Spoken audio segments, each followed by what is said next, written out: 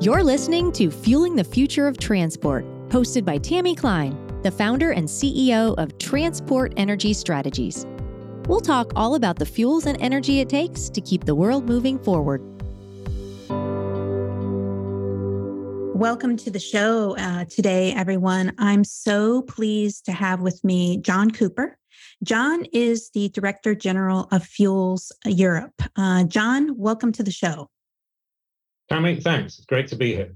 So I don't even know where to start. There is so much going on in Europe. I mean, you name it. I don't even know if an hour is even going to be enough to cover the things that I want to talk about with you. But I guess what we'll do is dive in and start at the beginning. So for the listeners who may not be familiar, can you talk about what Fuels Europe does, your role, and who your members are? Let's start there. Sure, thanks. So Fuels Europe is actually the business association for fuels manufacturers in Europe. And we have as our members all of the companies you would think of as refiners, but we also have companies doing renewable fuels now. And in terms of that production, we are almost all of that production in the business association as members. And that includes many of the big international oil companies, Total, ExxonMobil, Shell, BP, Total, Eni, Repsol, and lots of smaller, national and regional players in Europe, and also right down to some of the specialty product producers doing things around asphalt, bitumen, lubricants, etc. But we, as an association, our members provide fuels for almost everything that moves in Europe, actually, apart from obviously electric trains and the growing number of electric cars. But after that, it is aviation fuel, road diesel, gasoline, petrol, as we call it in Europe, marine fuels, petrochemicals, feedstocks, etc. We're based in Brussels. You might call that the eye of the storm. We thought the storm might be calming down by now, but not at all. It keeps reinventing. We also like a category 7 or something like that. Oh yeah, it's up there. Yeah. And also we have a science organization as part of the legal entity, as part of the overall association, Konkawi, well known to some. Konkawi is now over 60 years old, a strange name, but it's a contraction of the words conservation of clean air and water for Europe, for the fuels industry. And together, they are an association. We are an association of around 55 people covering the Fuels Europe side and Konkawi. And I am the Director General for both of those. I've been there about 8 years now. It keeps growing. I keep saying I'm 8 years into a 3-year term. So yeah, I'm still there. So can you talk about Fuels Europe's Clean Fuels for All campaign and what it's about? So what was the genesis and how is it resonating with policymakers and consumers in the EU? So we should go back to 2015, actually the year I started. I started at the beginning of 2015, and towards the end of 2015, we had the Paris Agreement that was really a landmark for countries, businesses, citizens. And soon after that, the European Commission, which is kind of the civil service for the European institutions, did a key piece of work that was called Clean Planet for All, where they looked at a range of scenarios for how to meet both 2 degrees stabilization and 1.5 stabilization. To cut a long story short, they chose one of those scenarios that they called the 1.5 tech scenario. It meant a heavy deployment of technology to maintain more or less the quality of life standards, the standard of living for European citizens, but to achieve a transformation consistent with 1.5 degrees, or Europe's share of that, if you like. And our work started very soon after the Paris Agreement to look at what can the transformation of the fuels industry look like, what kind of technologies, feedstocks, and what kind of trajectory is implied by that work. And we turned that into essentially a strategy for our industry to provide a pathway for, by 2050, all of the remaining liquid fuels demand to be climate neutral. And we could see that some of that could go into each of the sectors. And it meant that both those objectives of meeting quality of life and also climate neutrality could be met with those remaining products that we would produce. And so we decided to call it Clean Fuels for All, inspired by that name, Clean Planet for All. Mm-hmm. So how have policymakers and consumers resonated? What's been sort of the outcome since the launch to date?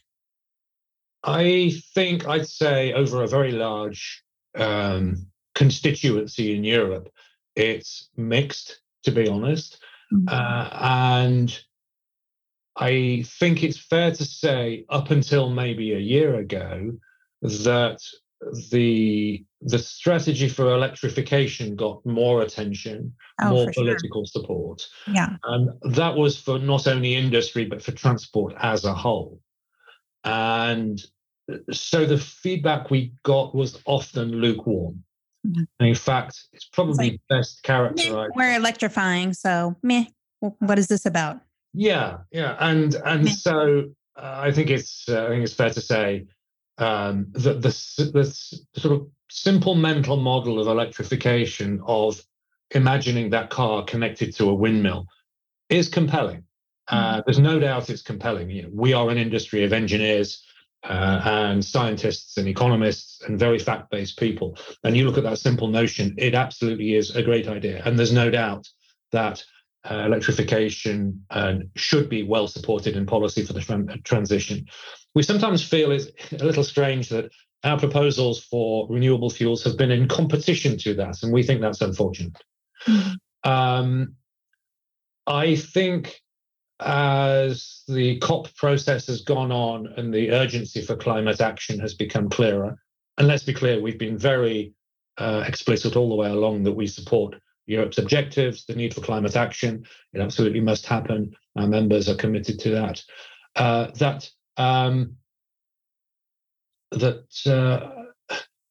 Probably up to about a year ago, the focus on electrification grew, mm-hmm. and we kind of heard repeatedly something along the lines of, okay, we understand you've got a transition, but in terms of refineries overall, essentially, we're expecting you to close. In fact, oh my God, it sometimes even was said more explicitly, we need you to close in order to meet the 2050 objectives. And we always felt that was simplistic, mm-hmm. and it kind of overlooked the potential for you to remain with some liquid fuels. Right. Also worth saying, of course, we've understood from the beginning, with the understanding of science that we have, of the advantages and disadvantages of liquid fuels. The main disadvantages being, obviously, that currently they are largely based on petroleum fuels, and therefore you have net release of CO2. Also, the efficiency challenge from the electric motor. But nevertheless, we also understand very well energy density, the ease of transportation, low costs of transportation and storage, which means that in many applications, some liquid fuels could compete and win into different uses there.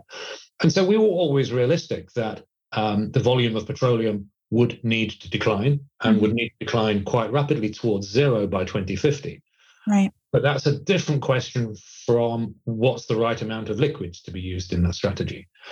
And yet we saw people struggling with that and assuming that really any liquid fuel was likely to be petroleum. And in order to meet the objectives, it therefore has to trend towards zero. So it was disappointing. Yeah.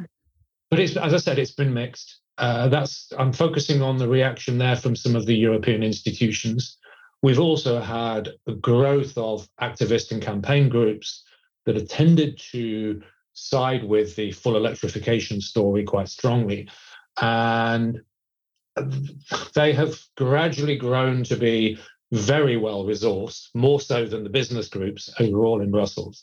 And I think what I'm saying here is that all of the main industry business groups across energy-intensive industries, as well as fuels and automotive, have noticed that the resources available to the campaign groups have grown substantially beyond what the businesses are ready to do.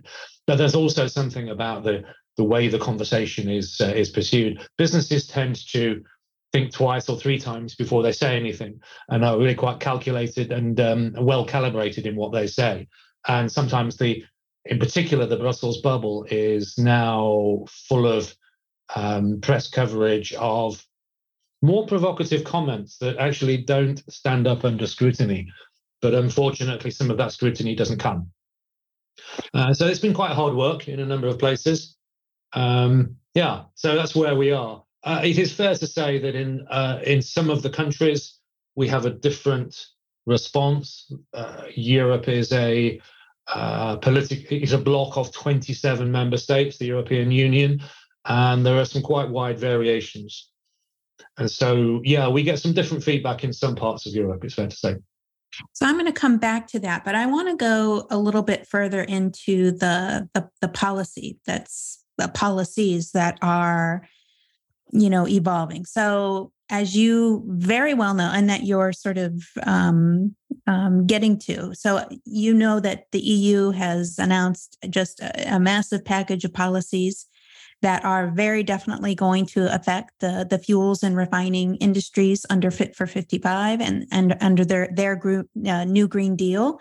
And the express purpose is to achieve net zero by 2050. So coming back to what you were just saying and maybe going a little further, do you think, my question, do you think that policymakers really actually want a liquid fuels and refining industry, in your view, given what's been proposed? And, is their vision strictly, electrification at this point? I mean, given everything that's unfolded, it's not just about the new Green Deal and Fit for 55. There's a war in Ukraine. There's been an energy, crisis. I look at it as an analyst not based in Europe. And to me, it would seem like logical, plausible, like all hands on deck, all sources, all to not only reach net zero, but there's like now an energy security element that has kind of gone by the wayside. So has that aspect kind of changed the game a little bit, or pretty much not? No, that's the great question. And if I was to summarize where we are with the conversation with the European Commission and quite a lot of the institutions actually right now, it goes something like this. And look, I'm just a sort of, health warning here. This is an extreme simplification. That the conversation that we're hearing back is something like, well, yes, we still need you to close down, but in the meantime, could you produce some more diesel, please? Oh, dear. How does that work? I know it sounds absurd. So those are words that I've picked that genuinely represent what's been said, and they are exact words that have been used. Okay, I've done an extreme shortening there, but that is essentially what we've heard. Of course, there are some nuances around that, but yes, indeed, something significant has changed, at least for the short to medium term. And the focus on energy stability for the short term, the medium term is very much there. We've been through some key moments since the invasion of Ukraine. We've had the events around gas, the Nord Stream pipelines being destroyed, and the political choice to move very substantially away from Europe, from Russian gas, and also the same with Russian crude oil. And it's fair to say that there has been some real, there have been some real moments of tension there. But actually, this industry, and we've always said the industry would cope. It's coped well. There's been actually very little price volatility when you consider the sort of 10 times factor that was being applied to gas prices, 10 times and above. And short-term electricity prices in parts of Europe were going up by a factor of 100 or 1,000 for the next 30 minutes of power supply, etc. When you consider that the crude oil and the product prices may have varied by a factor of 1.5 or 1.8 or something like that, and that actually the market worked to correct any regional shorts. Actually, we've done what we've always done as an industry, which is we've managed, we've provided energy security, and we've done it in what we call in the industry silent running. We just kind of get on with it and it happens. Mm-hmm. And to us, sometimes we reflect that it's kind of so easy and we're taken for granted sometimes. Another thing that we reflect on is that really the big industrial policies over the last few years from the EU have been actually led from the climate agenda rather than the energy security or the industrial agenda. And we see that political balance changing across Europe.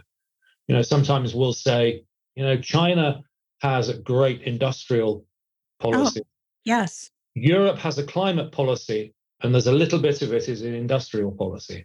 China seems to have a great industrial policy, and a part of that is its climate policy. Mm-hmm. And by the way, part of that is also for China to supply Europe's needs for various essential components, whether it's photovoltaic cells, windmill facilities, or electric car batteries. Congratulations to China. They have a strategy and it's delivering. Mm-hmm. We are seeing that that Europe has overemphasized climate at the expense of industrial strategy. And it's actually not only refiners that are seeing that now. There are other countries that are starting to really struggle with how Europe competes as a region compared with the other parts of the world. So I'm going to come back to you on that, especially when it comes to the U.S.'s Inflation Reduction Act. But going back to, okay, here's what the situation is. Here's how the policy is moving or unfolding. This is what it's like to engage. But let's say that, it wasn't that way. Let's say that the industry was really more received as, a partner, and that the refining and fuels producing industries were seen as, okay, these are assets. We need to make the most of these assets. We know that these can contribute to our, as a region, achieving net zero. What would that look like then for your members, for refiners? And what kinds of policies either would need to go or, may need to be created to better support the industry? What does the alternative vision kind of look like? Great question. The first thing I'd say is that the way many member states look at us is significantly different from how it's looked at from Brussels. Right. Member states have got a direct responsibility to make sure that their national economy, their citizens are supplied with energy, and they don't have price shocks or supply shocks. And we know from deep experience over many years that when a refinery announces a stoppage or a closure, it's a major political difficulty for a government at the time. Mm-hmm. And that's something that has shaped national politics much more than it's shaped European politics. Also noticeable that in Europe, in the European institutions, it tends to be environment and climate departments and environment ministers that come to the European Council meetings that make those critical policies that determine the future of our industry. Mm-hmm. It is usually different in member states. So what does it look like and what would we need? Well, we've shown, and we've got a few examples in Europe of refineries going through deep conversions with very substantial investments on their sites, where there are facilities for CCS, there's green hydrogen being produced, there are conversions of units to do HVO or renewable diesel, as it would be called in the US, or renewable sustainable aviation fuel. We've got sites now with e-fuels being produced or alternative advanced biofuels as well. All of those things were set out ourselves by working with Konkawi some 5 years ago, where we described the refinery becoming an energy hub, mm-hmm. noting that most refineries have already got very large connections for gas, power, deep water jetties in many cases, pipelines, rail. So everything you need for large movements of goods, mm-hmm. and that means they can be a very good site for a number of different, low carbon technologies in the future. So that's starting to emerge. We've got companies like Eni, Total, Neste, already with standalone bioproduction sites based on the old refineries. Now, what kind of policies do you need to make that happen? Well, interestingly, all of those sites were converted before there was a vision hatched by the European Union of road transport fuels going down to zero as a liquid volume by 2050. And I have to say, if you're making an investment case, if you look at that as your demand profile, it's not very attractive. Europe has tended to set its policies based very much on aggressive targets, technology bans, and less in the form of support mechanisms to make the investments in the nearer term. And if you combine tough targets and technology bans, a trajectory going towards zero, and dare I say it, and this is politically, quite a difficult one, windfall taxes on companies that are announced on profits retrospectively, with a somewhat open-ended law that allows lawmakers to potentially come back in the future. Our industry, certainly as we've experienced it in the recent past, has been cyclical, maybe one good year out of 4 or 5. If you think there's a chance of windfall tax coming back next time you have a good year, then looking 5 or 10 years ahead, you may make a decision that others would regret earlier. Refineries have to go through turnarounds, and those are very expensive events every 4 years or so. And we know that demand will shrink in Europe over time, and Europe will have to find a way of making a sensible matching of supply and demand, and also growth of the renewables. And so, yeah, it's become quite a challenging environment. One of the things we've said consistently is that to make these energy transition investments, we need policy mechanisms that allow you to have a clear long-term demand at a fair price for that new technology. And that new technology usually means a price higher than the equivalent petroleum product. Mm-hmm. This is what worked for deploying wind and solar with contracts for difference, 10-year contracts or something like that. It's very simple. If you're an engineer, you draw a spreadsheet for 10 years for your finances. On your top line, you're looking at your demand and the income that you get. And you've got to have a clear view of the policy mechanism that gives you that top line of your spreadsheet to say, here's the income for the project. And if you can describe that policy simply in one chart, you are a much better chance of getting that investment than if you go in and saying, well, we're not sure after what happens 3 years after this. This could be challenged. This mechanism could change.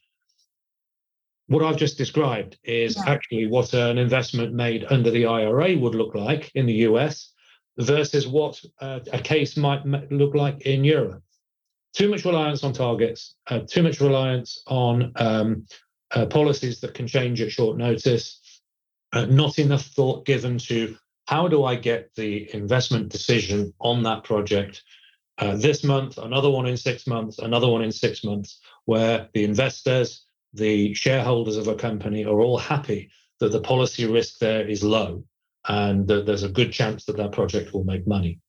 We've got ideas on that. We've presented those ideas. It sometimes feels as if policymakers, again, they're not sure whether they really need the liquid fuels and whether they should go to that extra stage to give us those policies. Clearly, we have some in aviation now, and some companies are finding ways to make those investments. But there's no doubt we could go further if the policies were more stable, clearer in the signals they were giving. So I want to ask you a couple of follow-up questions. One is, do you see, you talked about the member states, not all of the member states are really in lockstep with the European institutions. And so you can certainly see that with what's been happening with the CO2 standards that were, pretty much all but done until Germany and Italy and a couple of other member states went, whoa, wait, what are we doing here? What's about to happen? No, we're not doing this. And that's in my experience, following what happens in Europe is pretty unprecedented. So my question is do you see a balance of power, maybe beginning to tilt back a little bit, or even on these kinds of things where these big, structural, complicated policies are being set, and then the member states are like, wait a minute, this is about to get real for us. This is what our market it looks like. This is what's happening in our member state. This doesn't make sense for us. Do you see that happening, or is the CO2 e-fuels standards, e-fuels question more of an isolated sort of issue? Could you see it happening across other sorts of policy proposals? We think we can. And there are one or two other examples. We've recently had farmers in the Netherlands protesting because of this was national level implementation of European policies restricting the nitrogen emissions from farms in Netherlands, and that's created very significant protests across Netherlands.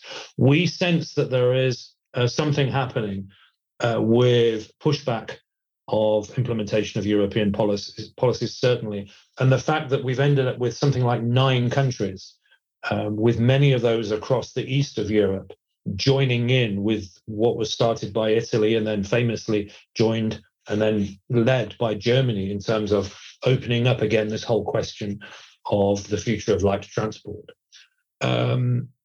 It's also been notable that these countries have stood firm, and so far, I mean, we're just a couple of weeks into this, and things may well progress in the next few weeks. But it looks like we're heading towards an endpoint with a clear commitment and a signed declaration from the Commission to make that proposal to include likely e-fuels and renewable climate neutral fuels as an option post 2035. It is notable that this happened at an extremely late stage. We also see, though, that the Commission has really put a huge amount of pressure on many states to fall into line on these different policies. And there has been a great expectation that everyone follows the same line. It appears, and this is a personal judgment, that there may be an element of overplaying their hand there. Mm-hmm. It also certainly comes back to this point about setting targets, that really what the European Commission seem to be looking for here is the achievement of setting very ambitious targets. And in reality, setting the target is not the hardest part of the achievement. The achievement is the rate of progress. Yeah. And in the case of deploying electric cars, that rate of progress would have to be achieved largely by the member states through the application of subsidies and tax breaks, delivering what now looks like more expensive cars to consumers anyway. Mm-hmm. And when you then add into the mix what is now happening live in Europe, which is the reduction in the total number of jobs in the auto industry, we don't think it's surprising. We've actually been pointing out these challenges for some 2, 3, 4 years, that it is simply true that while the operating cost of an electric car is lower, all of the other costs around it are higher. And so setting that target and expecting countries to implement that in front of their citizens is now a more apparent challenge. And so there you are with 8 or 9 countries, including some of the poorest in Europe, now pushing back. So, yeah, I mean, it's interesting to kind of observe. I mean, we had the, Yellow Vest movement in France, which I don't think has really gone away. Maybe it's just not as publicized. Equity is a big thing here in the U.S. Equity in terms of the application of and the impact of regulations, incentives, policies on the citizenry, especially those that are low income. I do wonder about the potential impact. Are we going to see more yellow vests? Because people are just going to throw up their hands and say, these are not for me. This does not reflect my life. Will there be more outcry on that? And they'll be right, because it doesn't really fit these folks' lives. So I don't know if you have a view on that in terms of, the potential impacts that we could see as Fit for 55 pieces of it really begin to move toward final passage, enactment, if you will, and then, implementation. The politics is emerging. I mean, it's fair to say that most of the work that's been done on Fit for 55 has been done in the Brussels bubble, and probably the average European citizen will not know very much about that. This is one of those policies that actually has risen to the top of the headlines, because ultimately this regulation that is legally applicable to car manufacturers is actually really a regulation on what citizens can and cannot buy, and also on, of course, on the jobs that they can and cannot have. Mm-hmm. And it's notable as well, also in the last 20 years, that the car industry in Europe has actually shifted towards the east, with major factories in Hungary, Poland, Slovakia, I guess because of lower labor costs there, but that has been a fact.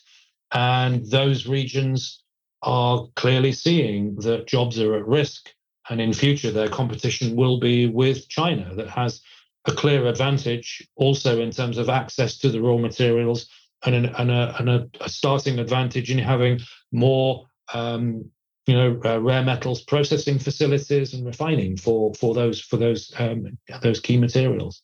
So that's clearly emerging. We actually looked at the economics of car purchase. We asked a small consultancy in Netherlands to do this for us, looking at a number of countries. And what's really interesting is that already the evidence is that the countries on that eastern border, those that mostly have joined this coalition, already most of those citizens cannot afford a new car full stop, and are reliant almost entirely on a second-hand car market from Germany and other wealthier countries. And if you then jack up the price of your starter car by 10 or 15,000 euros, that changes in a much worse picture. And now that we can see more clearly that the EV is likely to be either significantly more expensive or significantly less capable than your 15 to 20,000 starter ICE car, and I think that's part of the factor that you now see. So the last thing that I want to ask you about is coming back to the Inflation Reduction Act in the U.S. So, as you know, the Americans were sort of, I don't know where we all were, but we were not on the climate bandwagon for about the last 4 or 5 years. And then last year, I would say actually in 2021, we passed the bipartisan bipartisan infrastructure law, which had lots of provisions related to energy, clean energy, and climate. And then the IRA last year, which is probably which I know it is the single biggest climate down payment energy ever really undertaken in the U.S., $369 billion. So, it's a massive package, right? It covers everything from batteries, carbon capture and storage, low carbon fuels, sustainable aviation fuel, hydrogen, clean energy, clean electricity production. So I look at the U.S.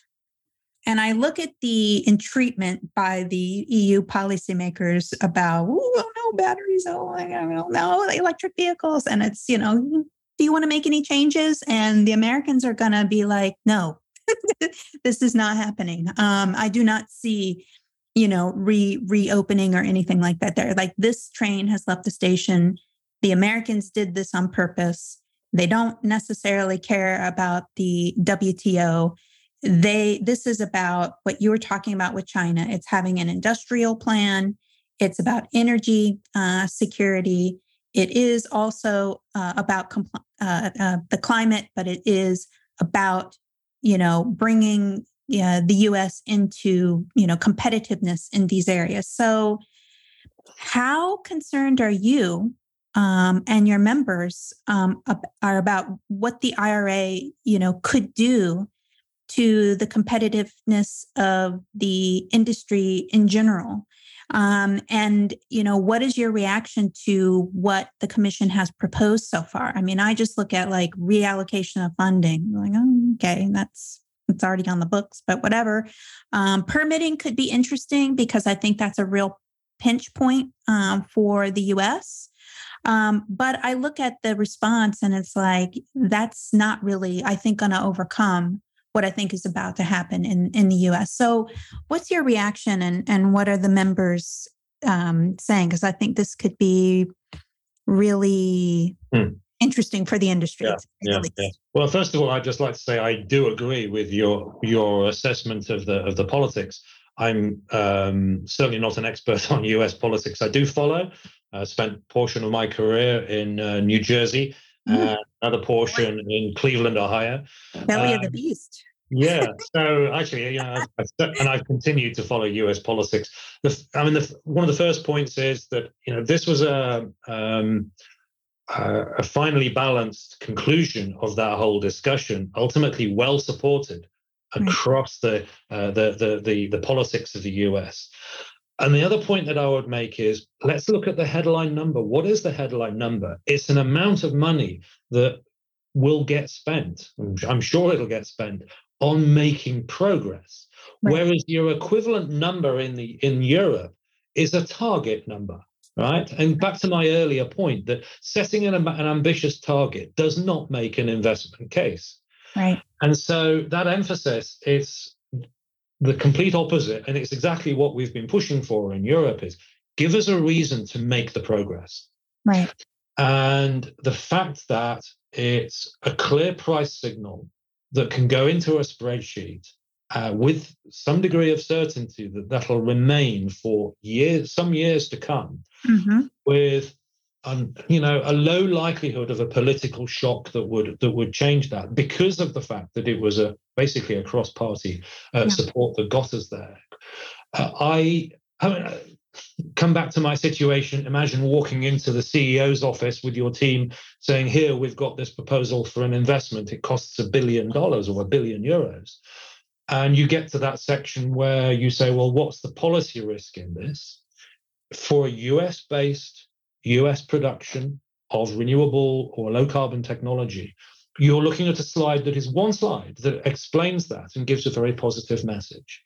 Whereas if you're doing that in Europe, you're likely walking in with 20 or 30 slides with a lot of ifs and buts and identified risks, which are things like a review of this comes up at this point. This feedstock or this technology is not guaranteed to be accepted as sustainable beyond such and such. Or we don't know what price point this regulation creates in the market. Even though the demand may be there, if the fair price is not going to be there, you would choose another place to make that investment. And in today's modern world, many countries, and I'd also be safe, I think, in saying the money that Europe needs to see to flow into Europe to achieve its objectives is mostly money that is globally mobile, and it has choices as to where it gets invested. And right now, I'm hearing time and time again that if you're looking at how to do CCS or green hydrogen or sustainable aviation fuel or renewable fuel for road transport, it looks more attractive in the US because of the safety of those long-term signals that translate into a rate of progress. That's the sad thing that we have to look at in Europe. We are making that clear, and we're trying to bring forward solutions to that. One thing we can immediately identify as an advantage in the US there is the fact that US has a federal tax code based on this huge taxation system for the US, and they're able to do that. The EU does not have a common tax code. Tax is very, very fiercely protected as an individual country responsibility. And that means we can't replicate the same. So we're simply pushing for things that can have the same effect at the investment spreadsheet business case level. Do you think the Commission is listening or gets this and the potential? I think there could be some real fallout over the next year or two as investment as there is clarity brought into and some of the way the tax provisions are interpreted by the Treasury Department here in the U.S. and the tax credits begin to get implemented and people are making their investment decisions. So let's say 1 to 2 years. Do you think the Commission really gets the, severity of this situation? Because I look at it and I don't think I'm overstating it to say that this is potentially really problematic. We think it is. And I should say all of the energy intensive industries that we are talking to are saying the same thing. I have been involved in meetings with the Commission where we jointly say that. I do believe the Commission are listening. I'm not sure we're seeing yet any route towards significant remediation, if you like. I think a lot of focus so far has gone into trying to persuade the US to make some changes and allowances. I come back to your assessment earlier that I think we agree with that such changes are likely to be really minimal. The nature of the political balance around this in the US really would make it extremely difficult. We work with politicians on the other side of the Atlantic, but we know just how it works. It's going to be very, very difficult to reopen things. So right now, we don't see what is the route forward. At least we do feel as if we're being heard. The chemicals industry, the steel industry, fertilizers, cement, ceramics, etc., they're all saying the same thing, that if you've got the money, their members would more than likely put it into a US-based project if they have that choice. So yeah, it's a strange time for European industries. We're amongst those. We have the added complication of the unconditional love for the electrified vehicle. I should say somewhere, let's be really clear, we're engineers. We absolutely realize electrification should make a major contribution to decarbonization. Yeah. In many applications, it is excellent. It will continue to improve.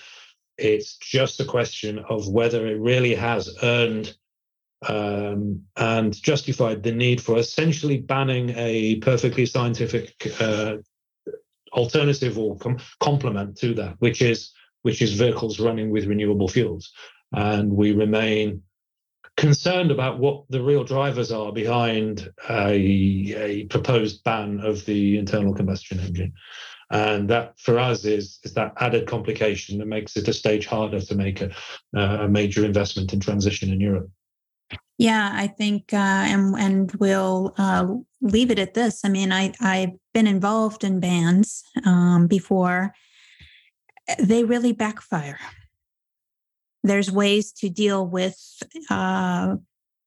issues like that without a ban. And I fear that by going that route, instead of really focusing on the positive of the scale up and making the infrastructure work for consumers and, and so on and so forth, that, we could see some real backlash there. Bans just never work. And there's ways to deal with those issues without going that route. And it just leaves out technology, of which e-fuels, I think, is an interesting one. We don't know what technologies are going to come out of the void, and I think that's the thing that's, we need to create the policy environment and the incentive environment, that allows those to come forward.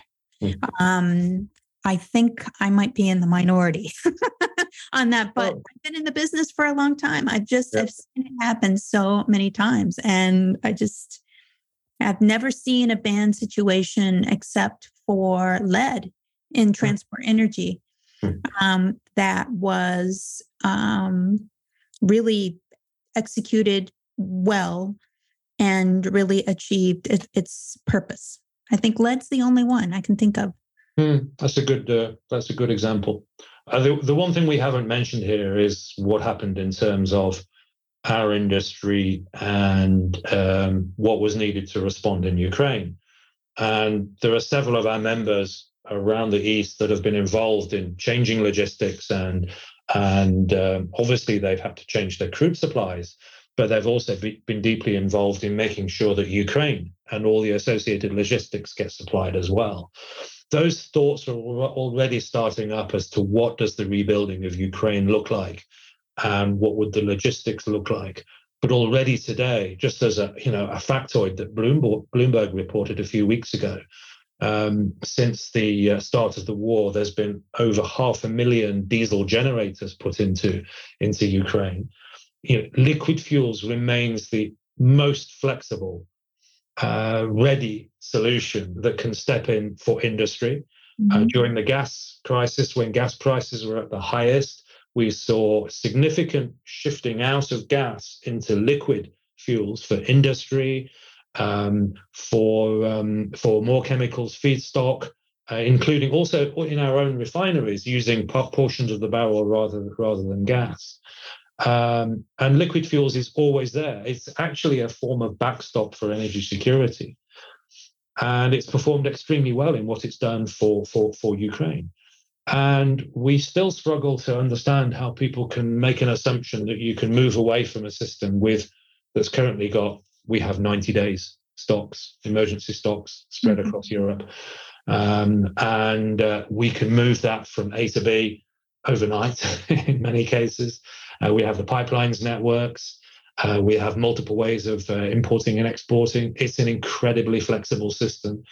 And the system, together with the market, gives you that energy security and stability. The countries, the member states, we think are understanding that very well now. It still hasn't really made it into the core of European policies. But let's be optimistic. I think the direction is slowly going in that way. And we hope we'll have a better conversation around energy transition and how our industry plays into that as that develops as a subject. Well, John, thank you so much for being on the show today. It's been a real pleasure to have you and to really talk, very frankly about the issues. Thank you. It's been, we've covered quite a lot of ground in the last half an hour or so. Thanks for the opportunity. Thank you. You've been listening to Fueling the Future of Transport. This show is hosted and edited by Tammy Klein, produced by Carolyn Schneer, and engineered by Alexander Nikolic. To hear more great episodes of this show, learn more, and sign up for a free bi-weekly newsletter, visit transportenergystrategies.com.